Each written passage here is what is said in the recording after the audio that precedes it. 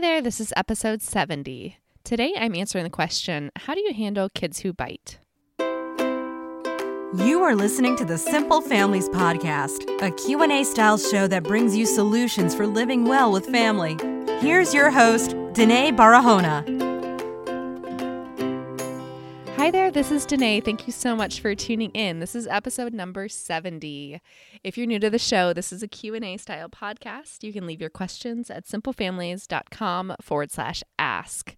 I love hearing from you all, and I also love working with my readers one-on-one. So if you have questions that you want answered more quickly, I do offer coaching sessions, anything from a quick 20-minute strategy session to a longer, more customized plan for your family.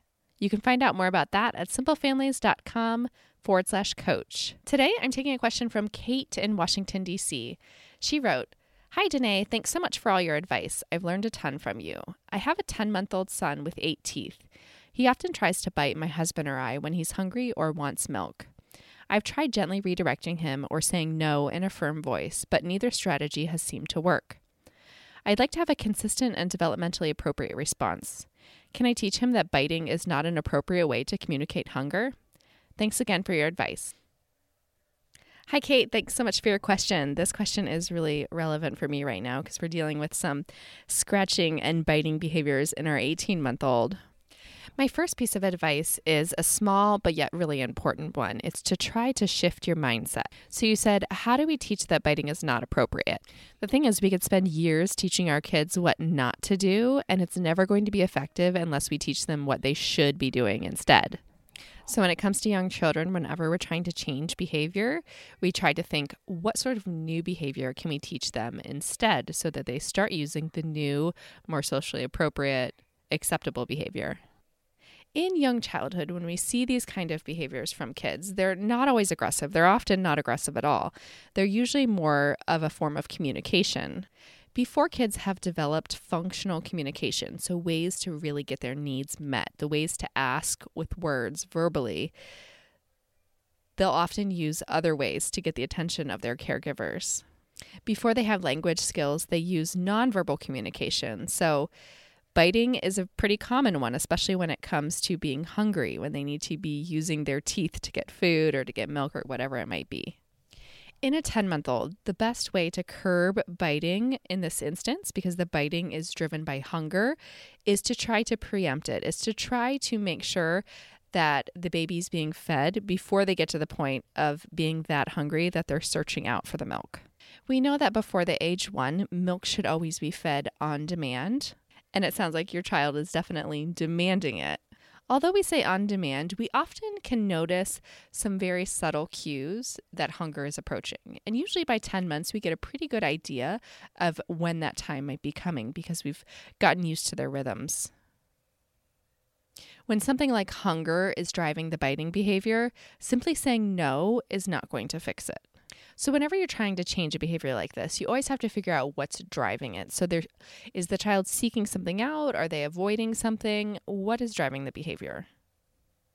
If it's hunger, then we need to make sure that we're feeding kids before they get to the point where they're upset and they're demanding it. As they get older, they'll start to develop language and they'll start to develop communication. At 10 months, you can start thinking about teaching signs for sign language. Sign language can be a really great way of warding off the difficult stage as children start to acquire language and they can understand and they know what they want, but they can't yet get the words out. We know that sign language is really effective in young children because the muscles in their hands are more coordinated at an early age than the muscles in their mouth that they need to verbally articulate words. So they can make signs with their hands before they can make words with their mouth. So for the first year or two of life, kids are starting to understand more and more, but they're not able to speak yet, which can be incredibly frustrating for some kids.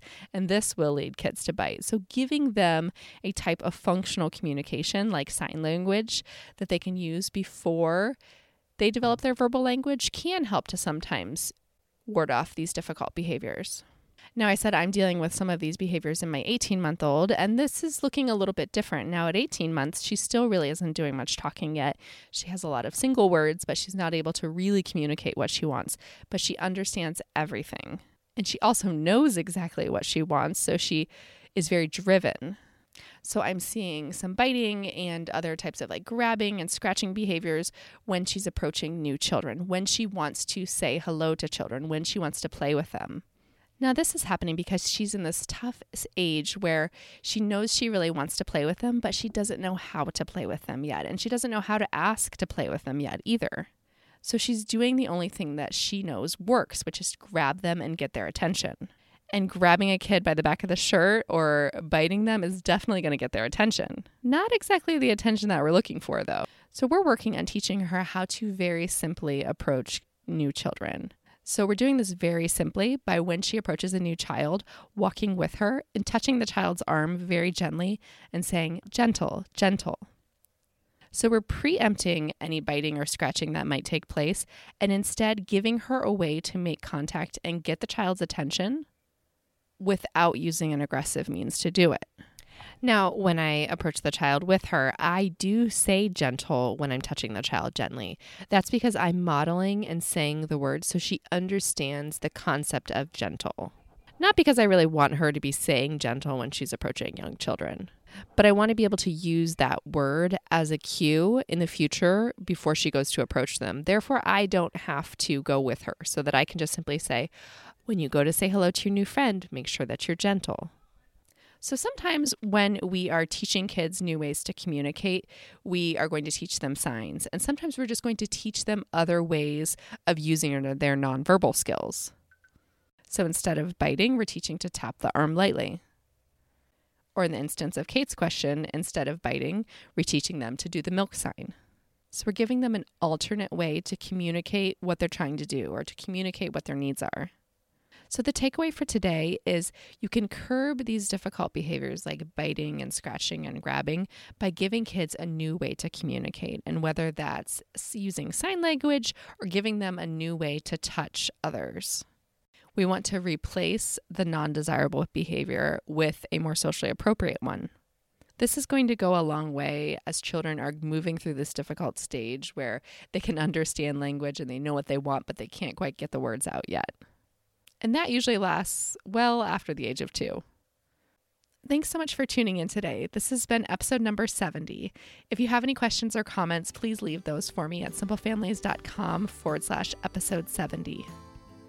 If you want to stay in touch with Simple Families, you can go to simplefamilies.com and click Get Started.